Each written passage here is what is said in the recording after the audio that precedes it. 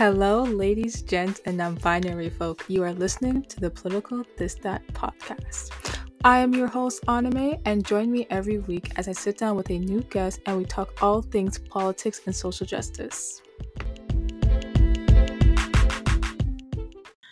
Hello, everyone, and happy Black History Month. For our third episode of our Black History Month series, we are joined by Uzoma Asagwara. They are MLA for Union Station in Winnipeg, Manitoba, and joins us to talk about their journey into politics, the importance of representation for all, especially Black, queer people in the legislature, and what they hope people can learn during Black History Month. I hope you enjoy this episode, and let's get right into it. Hello, everyone, and welcome back to another episode of the Political This That podcast. It is Black History Month, and we are continuing the episodes regarding Black History Month. And for this week's episode, I am joined by MLA for Union Station, Uzoma. Hello. Hello, how are you? I'm doing well. How about yourself? Doing just fine. Happy to be here. Thanks for having me. Of course. So before I get into the questions, I usually let the guests do their own bios, so tell the people your name, pronouns. I usually say program, but you're an MLA. What you're doing, hobbies, that kind of thing. Let the people know who you are. Okay. My name is Uzoma Asagwara. I'm the NDP MLA for the constituency of Union Station, which is kind of the core downtown area of Winnipeg. I'm also the official opposition critic for health and seniors in long-term care. I'm a psychiatric nurse. I'm an addiction specialist. I'm a community organizer and activist. I'm a sibling, somebody's child, Doris's child, and passionate about politics and advancing equity. Yes, I love it. So before we get into the nitty-gritty questions, we're going to go to something that you're very known for, which is question period. But this question period is not as harsh as it is in the legislature. Not as harsh. But just a couple of 4 questions that I asked just before we get into the nitty-gritty of this week's episode. So the first question I have is, what is your favorite song at the moment?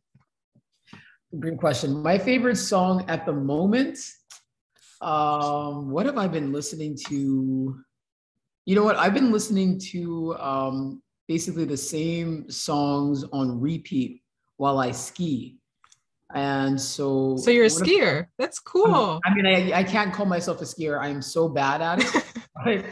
But I do cross-country ski to work out and to try and, not have such a negative relationship with winter. I try to shift that relationship into something positive. So one song I've been listening to constantly while I ski, which one do I want to? It's a song actually that was a part of the movie Beale Street. Actually, you know what? I'm going to give you a different song. Okay. I'm going to give you a different song because that one's a little too, I think, depressing, to be honest. So probably Addicted is the song that I would say is one of my most favorite songs right now. And that's by an artist called, I think it's Niniola. Why do I think I know that song maybe? I would say either that song or a song by Destruction Boys. Okay. Yeah. What would you say your favorite genre of music would be then? Ooh, good question. My favorite genre of music is probably hip hop. Okay. It's probably hip hop and rap. Okay. But I'm also, I love indie music. I love scores. I love music that you hear in movies. And that might sound kind of odd, but I absolutely love listening to different soundtracks from films that I enjoy. Like the movie Interstellar is a good example. I love listening to the themes and the scores from, those sort of like really big movies. So that's not something I thought I would share here today, but yeah. No, I'm happy. That's so cool. Okay. And the next question is, since you are an MLA for Union Station, which is in Winnipeg, what is your favorite food place in Winnipeg? Ooh, I cannot name just one. I am a foodie and I love local dining. A couple of my favorites, there's Sergeant Taco on Sergeant Street in the West End. Probably some of the best tacos in the city, owned by Carlos. He's a wonderful guy. Great family-owned business. Famina's on Gary Street is another family-owned business. Fantastic roti you can get there. Tropicus is also a great spot in the West End, Caribbean place. very good roti there, very good food there as well. Where else? Where else? Atiga's restaurant makes Nigerian food. Ooh. Yeah, that's on, I think it's on William, corner of William, and it's right by Red River College, the downtown, like the Notre Dame campus there.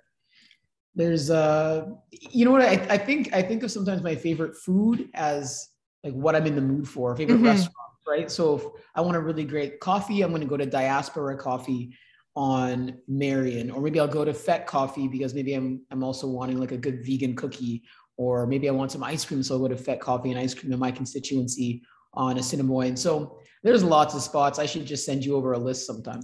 I'm literally writing down all of these as we speak. So when I do come to Winnipeg, because I'd like to visit one day, Wonderful. I would love to see all of these places and see them. I'm like, oh yeah, Uzoma mentioned that. Absolutely. I will definitely, if you come to visit Winnipeg, when you visit Winnipeg, I'd love to be able to show you all of the wonderful restaurants that we have in Union Station. We've got amazing, just such a great selection of food, beverage, and just great space to hang out and have a good meal. Okay, now I'm excited. Now I have to visit Winnipeg. Now I have to. Uh, Absolutely. Next question is, what has been your most favorite, memorable moment in politics so far? Probably one of my most memorable moments would be the passing of the Somali Heritage Bill.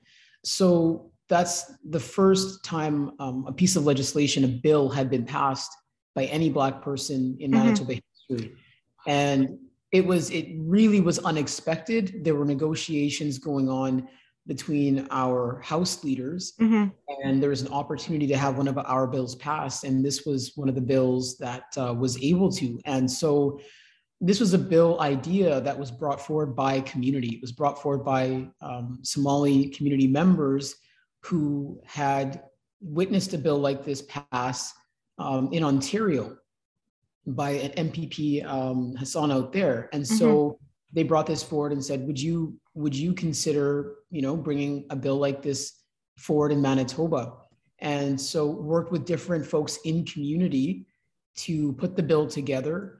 And, very quickly, when we realized this bill had an opportunity to pass, had to make a ton of phone calls. And because we hadn't actually gone through all the steps we had wanted to in terms of engaging folks, but we had talked to a number of people and they were excited for the opportunity for it to pass, and it did. So, that's probably one of my fondest memories, because it really reflects the importance of community members knowing and understanding their right, and the importance of bringing their ideas forward to legislators, and how, what they want to see happen can be achieved if they do so. And I'm just thrilled for those folks who had the idea that they now have a bill as law in Manitoba, and that every single year they get to celebrate, their week. And also, it's amazing that it was brought forth by the first Black MLA in Manitoba. So that's also historic in itself. Yeah. And the last question of question period is a this or that question. So I've been following you for a while, and you and your hair, beautiful. So I have to ask, if I'm not mistaken, right now you have a fro. So my this or that question is, would you rather for the rest of your life stick with your fro or go back to your roots with your twist? Because I do like your twist. I like your braided twist back, but which one would you have to prefer for the rest of your life? Oh my gosh, that's a big question. I love them both so much. For the rest of my life, I would probably go with the fro. Okay. I would probably go with the fro. I love having it out and big and, kind of like twisted up and not perfect. And, I like the look of it. I like the style of it, but it's also a very intentional decision to bring this natural hair and to bring a style of wearing my hair into spaces where they've never been, where people, right, we literally live in a time still where people try to manage by way of rules, etc., Black people's hair, and try to tell Black people what is acceptable, professional, weaponize, respectability, politics, all of that. And so I very intentionally want to disrupt that and to take up space with all of my Blackness, not just parts of it. and have people recognize, people of all communities recognize that Black people can and should be taken seriously as, experts in what we do and what we bring to the table, however it is that we choose to show up and present ourselves in that space. And we don't have to capitulate to or bend to whiteness or the standards of appearance that is Eurocentric and oppressive in order to be valued in any space that we enter. Already dropping heat. Snaps to everything you just said. And we haven't even gotten too deep into the episode yet, but everything you said is so true. I remember Celia Caesar Chauvin, she was MP for Whitby, and then in the House of Commons, she rose up about, I think this was like about 2014. No, this was about 2016, if I'm not mistaken. Mm-hmm. And she rose up in the House of Commons and said essentially what you're talking about. And as a Black woman standing up in the House of Commons, a place that our voices have been silenced for so many years, for centuries, with our hair and our bodies, and be like, this is who we are, and you're not going to suppress it, and I'm not going to feed into what you think is professional. Absolutely. And I really appreciate that you've raised that and specifically highlighted Selena. She is an amazing, outspoken queen, right? She's somebody who broke ground for that dialogue and for being unapologetically yourself in those spaces. And I remember that. I remember that statement that she made. I remember how she talked about rocking her natural hair or her look the way she wanted to.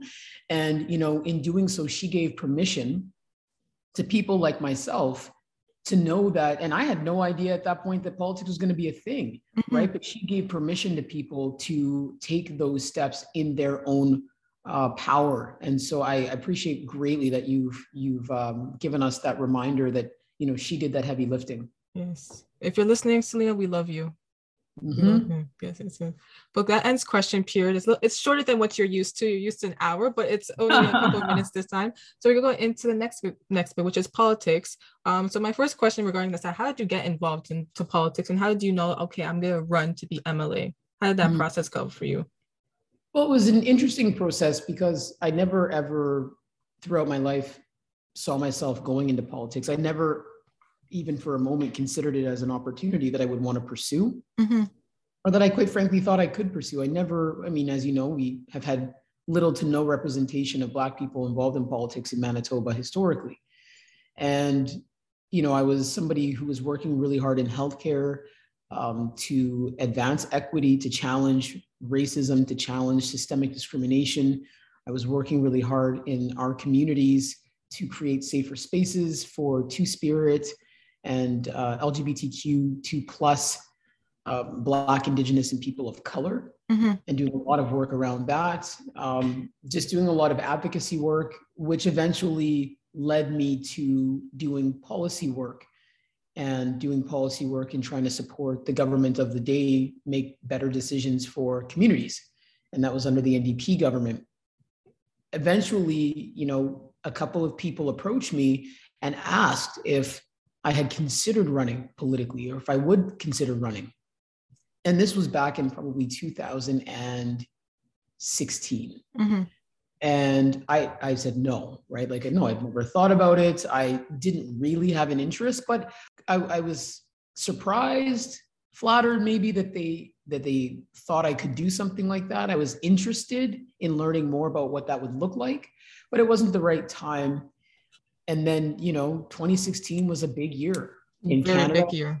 Right? And the United States. We saw a conservative wave. We saw a terrible human being elected the president of the United States, and the influence and the impacts of that were felt markedly here in Canada, here in Manitoba. And, the conservative government here in Manitoba immediately got to work to making some pretty harmful decisions, and decisions that disproportionately affect the communities that I'm a part of, the work that I do, the people that I care about. And by the time 2019 was rolling around, I made the decision to get into politics in the hopes that the work that I was doing alongside some pretty incredible people could be continued in the legislature. And so that decision was not an individual decision. It was a decision made with my family. It was a decision made with community members, people that I respect, that have mentored me. And it was a decision made in hope, in the hope that we can affect some positive change in government. So true and so important. And then as you have gone into politics and you're elected, congratulations, even though that was a couple years ago, but congratulations. How's your opinion of politics changed since entering from before? It's definitely something you as much as you understand, and I understood, how politics functions, it's not something that you can fully appreciate in terms of what the role is, the toll it can take on people until you're in it. And, being in the legislature as somebody who nobody in that building prior to 2019 had ever worked in that space with Black legislators, ever, right? Mm-hmm. There had never been Black people in the chamber as legislators, as opposition members, as ministers. And so there's something that happens in a space over decades, over time, when voices have been intentionally excluded from it. And suppressed. And suppressed, exactly.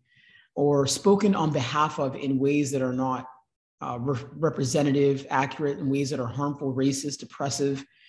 There's an energy and a texture to that space that is not conducive to people like myself, strolling in there and being comfortable or being fully recognized in that space by certain people who, quite frankly, and I'm speaking specifically about members on the government side of the house, mm-hmm. who have never had to debate issues, never had to discuss legislation with people or debate against people who have to live with the disproportionate consequences and impacts of those choices and those legislations and bills, et cetera, those laws. And so it can be a very challenging space. It can be a very difficult space, but it's important that we're there speaking our experiences and amplifying the voices of communities that are underrepresented and who have been suppressed in silence in that building. And it's important that, we are challenging what people have decided and practiced as the status quo in there. And so every single day when I go to the legislature, when I go to work, I show up knowing that I have an incredible responsibility to not allow for the voices in my communities and the voices of the communities who have not been represented equitably there to go unnoticed. They need to be heard, they need to be loud, and they need to be consistently taking up space, because for literally well over 100 years, right? We're talking about 150 years of Manitoba. Mm-hmm. Those people, those voices, those communities have not been in that space representing themselves. And it's not that they don't exist. That's the important part that people forget, that when you look at these legislators and you look at these places, is that when it's only been one type of demographic, you think that's the only demographic that exists in that community. And that is far from the truth. You look at a place like Winnipeg, you look at a place like Manitoba, where there's so many different cultures. There's Asian, there's Indigenous, there's Black, but there's only been, up till 2019, been represented by majority white people. Like there's not been a Black person until you came in. So it's very important that we continue to take up space, because we have the things that we need to be dealt with in our community to be set in the legislature. And if we're not there to say it, they're not going to say it for us, sadly. Absolutely. Yeah, well, you're 100% correct. And as much as people may be well-intentioned, as much as people may have good relationships with communities that aren't represented in the legislature, it doesn't mean that you are the best representative to speak on behalf of those communities. It doesn't mean, right? It doesn't mean if you lack a lived experience, if you lack a fundamental appreciation for the impacts of that decision-making, you're just not going to go into that space with the energy and the passion and the burning desire to see change in the same way. You're not going to. And, I represent 22,000, almost 22,000 people. No, there's no way that we all have the same shared lived experiences. Not possible, Mm-hmm. but that's why it's so important for the legislature to look like Manitoba. Who works in that building, who works in that chamber, should look like the province that we represent and serve, to give people of all backgrounds the best chance at having their needs addressed in that place. And so, it's not just about people like me being in that building. It is absolutely about having representation so that all of us have our voices heard, and we're moving in a direction of true equity when we look at governance. So important. And then as we look at governance and we look at politics, specifically provincial politics, how do you personally describe, or how is the culture in provincial politics from your experience? Yeah, the culture in provincial politics is changing. 2015, the first Indigenous MLA was elected, and it's fascinating to me. Sorry, first Indigenous woman, I should be specific. First Indigenous woman MLA was elected in our caucus, Amanda Laughlin. And then since then, there's been several other Indigenous MLAs, Indigenous women elected to the legislature: Nahanni Fontaine, Bernadette Smith. Provincial politics is changing. The landscape is changing in a good way in terms of increased representation and people bringing issues to the forefront that, again, haven't taken up space historically. There's also an incredible tension right now politically. There's a polarization that is happening in politics, that has happened in politics, that is concerning. There's a way in which people think that they can treat politicians, engage in politics, that is really, really toxic and violent, to be blunt. Like, there's a rise in threats that people are receiving, those kinds of things.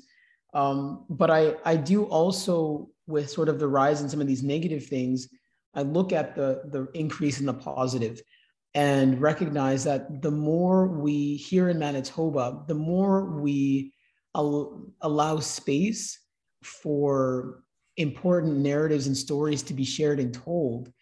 And the more that we recognize that most people wake up every single day wanting to go out and have a good day. Mm-hmm. Most people get up and they don't think, I'm going to go out and I'm going to do harm. They want to choose peace, not violence. Yeah, exactly. And so we have to be facilitators of that politically. We have to give people the tools, the language, the resource to have the best outcomes and to contribute to their communities in a good way.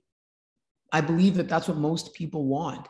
And it's important for us to make sure that those who would detract and take away from that don't have permission to take up so much space, because the majority of people are choosing peace, not violence, when they get up and start their days, right? So, I mean, sometimes you choose violence, but I know it's a whole like cultural meme right now. Yes.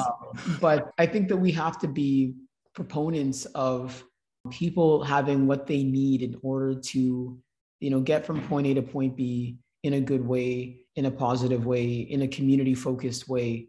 And once you provide that to people, once you center the dialogue around that, most people are on board. Mm-hmm, for sure. Choose peace, guys, not violence. Choose peace, not violence. And if I'm not mistaken, you just got the nomination again to run again for MLA as Union Station in the upcoming provincial election, which is, I believe, next year, if I'm not mistaken, correct? That's right. So as you prep up for another election cycle, what are you most excited for? What are you nervous about? What are you hoping to achieve prior to the election and after the election? I'm just really excited for all of the good work we get to continue doing up until the election in Union Station. I firmly believe I represent the best constituency in the province. We've got an incredibly diverse, dynamic, and beautiful constituency. It is rich with so much. And, I am thrilled for the opportunities that, we're going to be hoping to advance over the next year and a bit for people in the community, working alongside those in our community to push this government to do better by the constituents that I represent, and more broadly across Manitoba, and just galvanizing people, mobilizing people to get the pieces out of government. People are fed up with the current government that we have. They don't prioritize Manitobans. They have made decisions very intentionally that have hurt Manitobans. And so I'm just really excited at the momentum and the energy that I'm seeing and hearing from folks to make a change, right? So it's about carrying that momentum forward, making sure people are enthusiastic about their communities and about the opportunities that we have to work together to get a government in place in 2023 that's going to put communities and people first. So I'm excited to do all that work. We've got a great team. I love, like I said, my constituency and the folks within it. And I'm just thrilled at the opportunity to continue doing this work in the hopes of being re-elected and us continuing our journey to make Manitoba a better place for everybody. That's amazing. And that's amazing. And congratulations again on the nomination. And good luck as you enter another election cycle, because I know election cycles can be draining, tiring, but at the end of the day, like you said, it's for the community and it's for the people at large. So that's what's important at the end of the day. Absolutely. And the next question I have is like, what is a secret that people do not see? Or what is a secret that you can share with us about the legislator or Manitoban provincial politics that, you can share with us? A secret? Oh my goodness. I don't know. I feel like that building probably has a lot of secrets. I don't know if I've been there long enough to learn any of them really.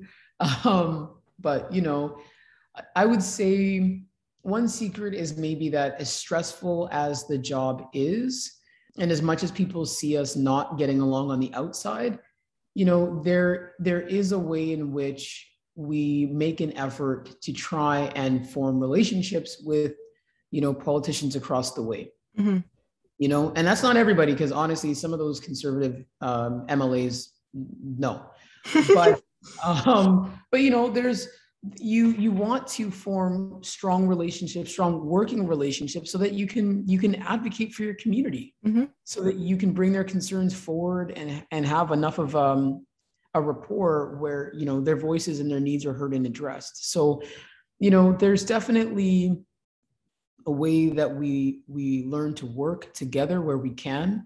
And that's really important. And I know that folks often don't see that. They just see, the posts on Twitter and the criticisms that we have of the government.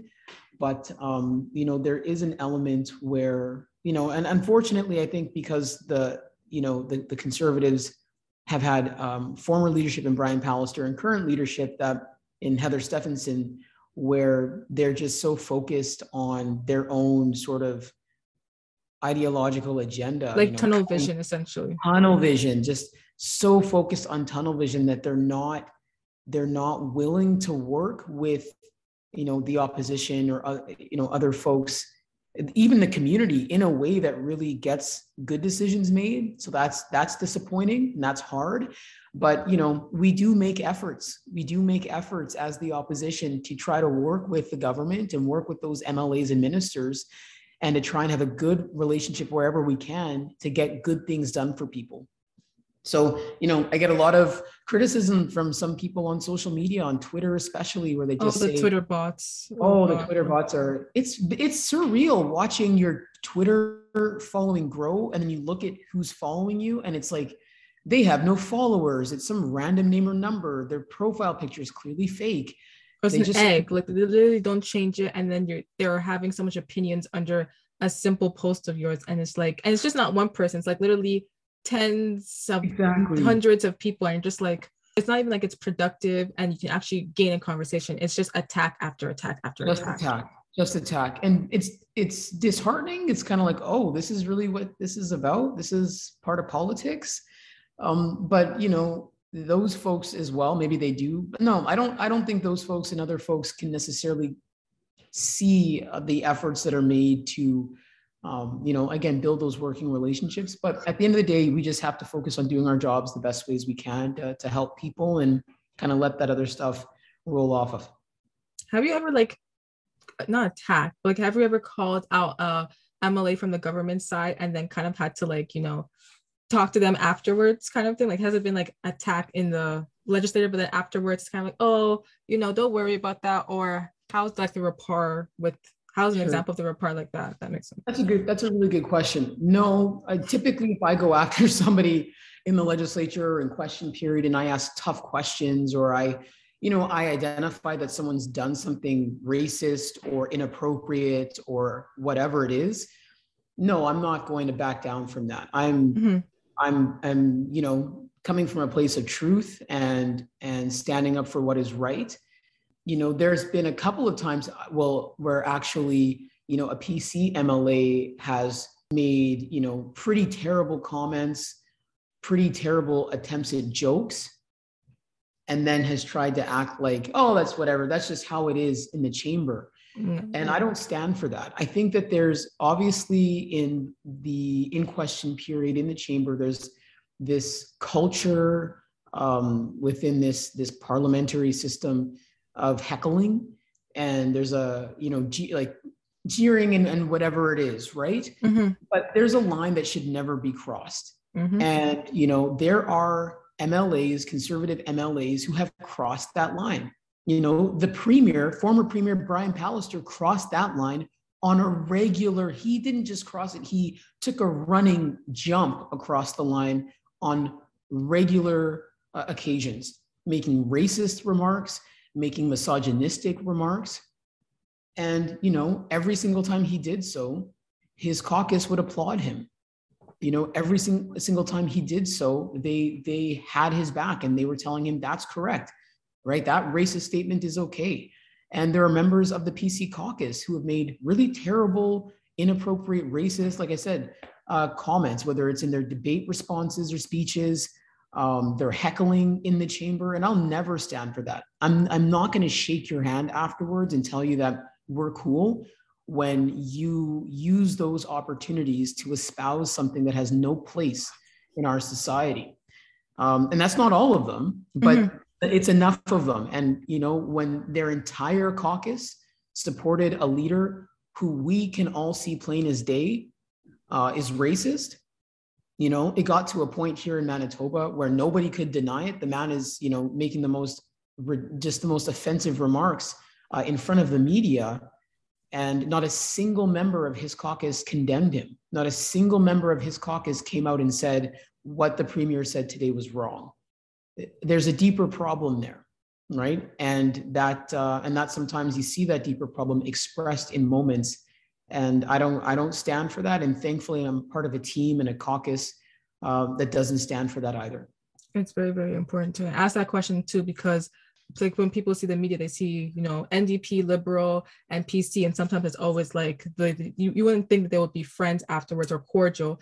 Everything you said is so true. Like, how am I supposed to shake hands with you when you've basically disrespected my community and the people that I represent? Like, I can't support that and continue to speak your truth and continue to stand your ground. I think it's very important that we see politicians do that, because it's very easy to mistake that and feed into the culture that is parliamentary politics. Absolutely. And, it's important for people to also, because they do see that, right? They do see the former premier making these horrible statements in the media, in question period, and they see his entire caucus not condemning it and supporting him wholeheartedly. And again, there's maybe a couple of certain MLAs rather, who have made, inappropriate remarks here or there, and we call them out for it. I call them out for it. But, people look at what happens and they also apply how we respond and how we engage to their own lives. So I'm thinking about the person in their workplace whose boss or whose coworker makes those comments. And that person who might feel alone in that moment and like they can't speak up.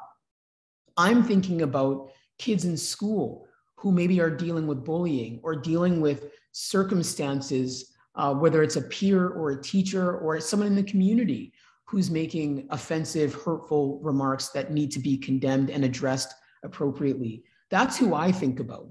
I think about my community members. And it's important for them to be able to look at us as legislators in these privileged positions in government, and to see that even the premier, the person who's responsible for delivering leadership across our province, for our province, that person's going to get called out for offensive remarks. It has no place anywhere in Manitoba. And, if Uzoma can stand up and call that out on social media or in the chamber or in the news or whatever it is, if Nahani Fontaine can do that, if Bernadette Smith can do that, if Lisa Naylor can do that, then I can do that at my school. I can do that in my workplace. So that's who I think about. I think about those scenarios and how we must set the example for not accepting that kind of vitriol and intolerance from anybody, even the premier. Word.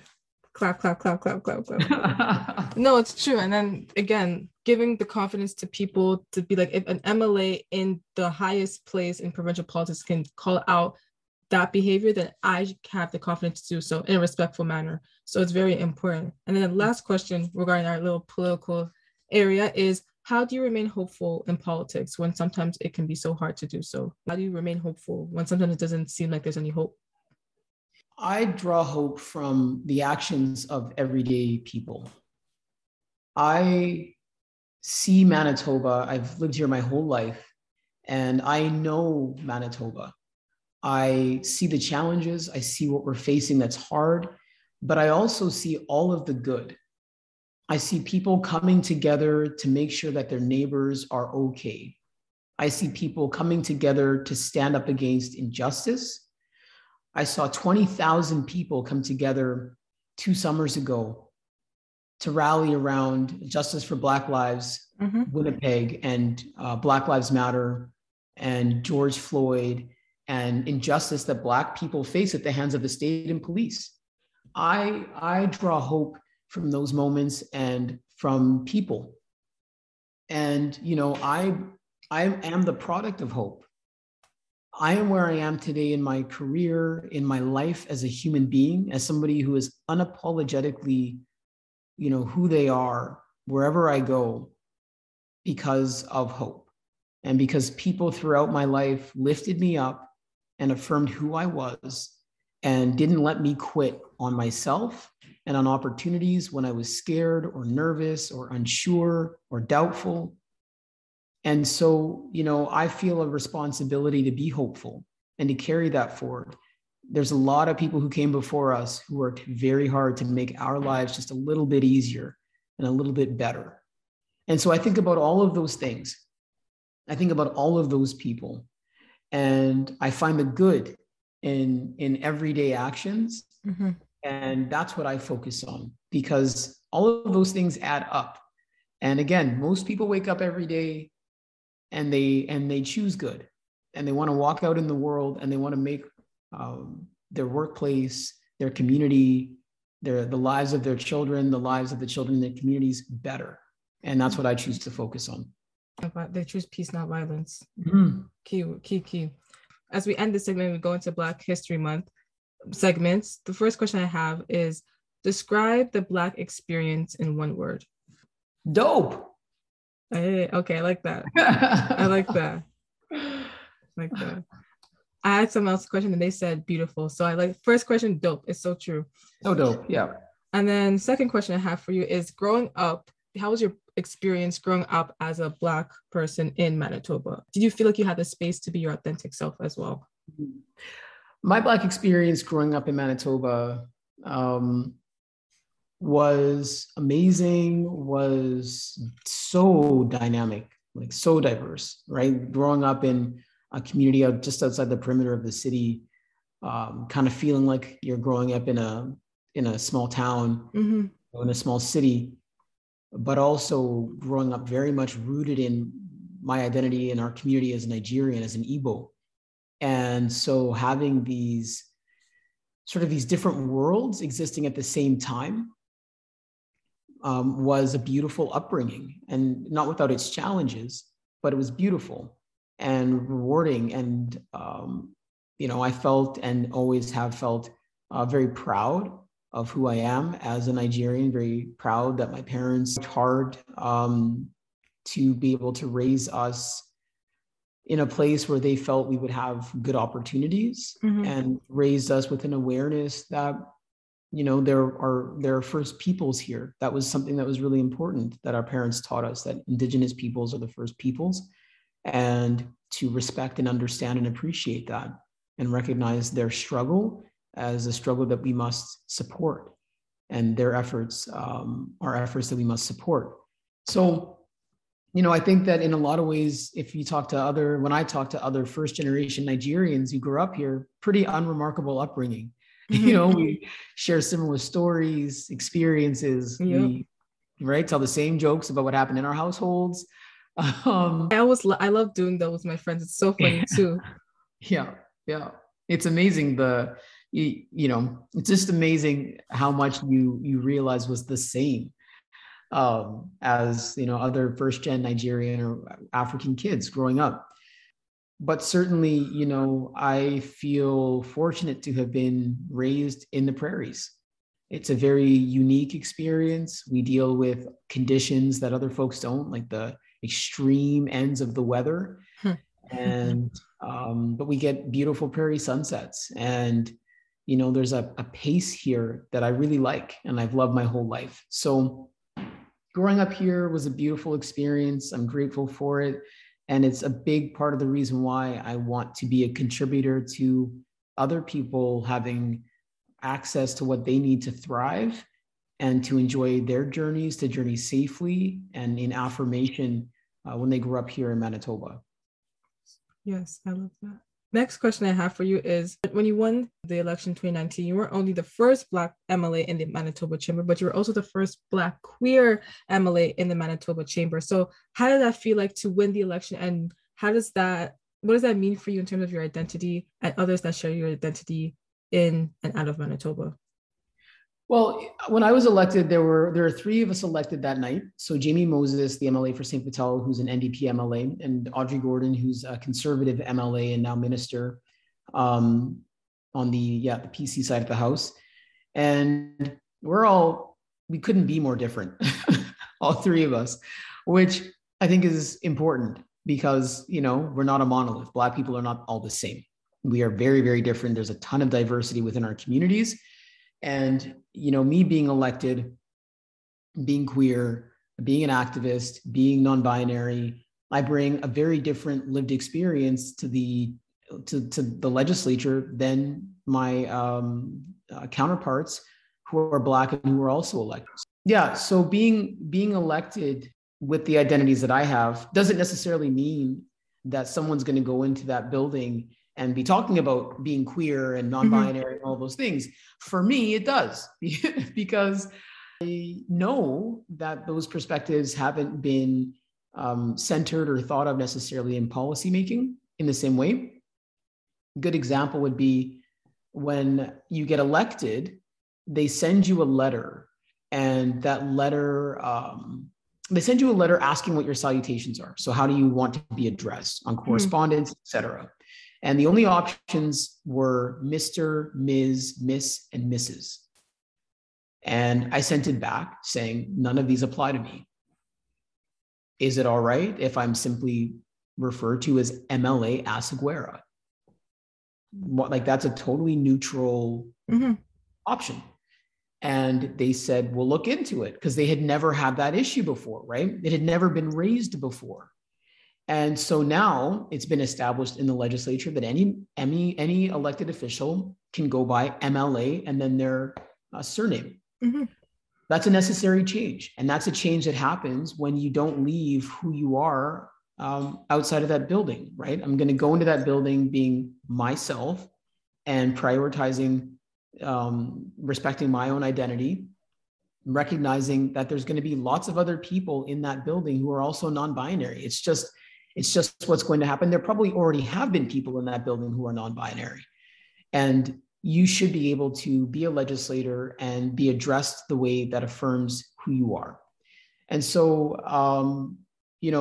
I take very seriously, who I am in terms of what I can bring to that space to make changes that make it a safer place to be for people of all sorts of identities and experiences. That may sound so small for other people, but you being able to say, I would like to be referred to as MLA is very important. And some people it's just a minor thing, but your being in the legislature of Manitoba allows for that type of change to happen, and for other people to who come after you to feel comfortable in who they are and in their identity. So this is an example of representation matters. Absolutely. And then as we start finishing up this wonderful episode, one of the last questions I'll ask you is, as we celebrate Black History Month and as we look and celebrate all the beautiful people that have come before us, that are with us, and they'll come after us, what do you think is a key thing that people should remember as we celebrate Black History Month for Black Canadians specifically?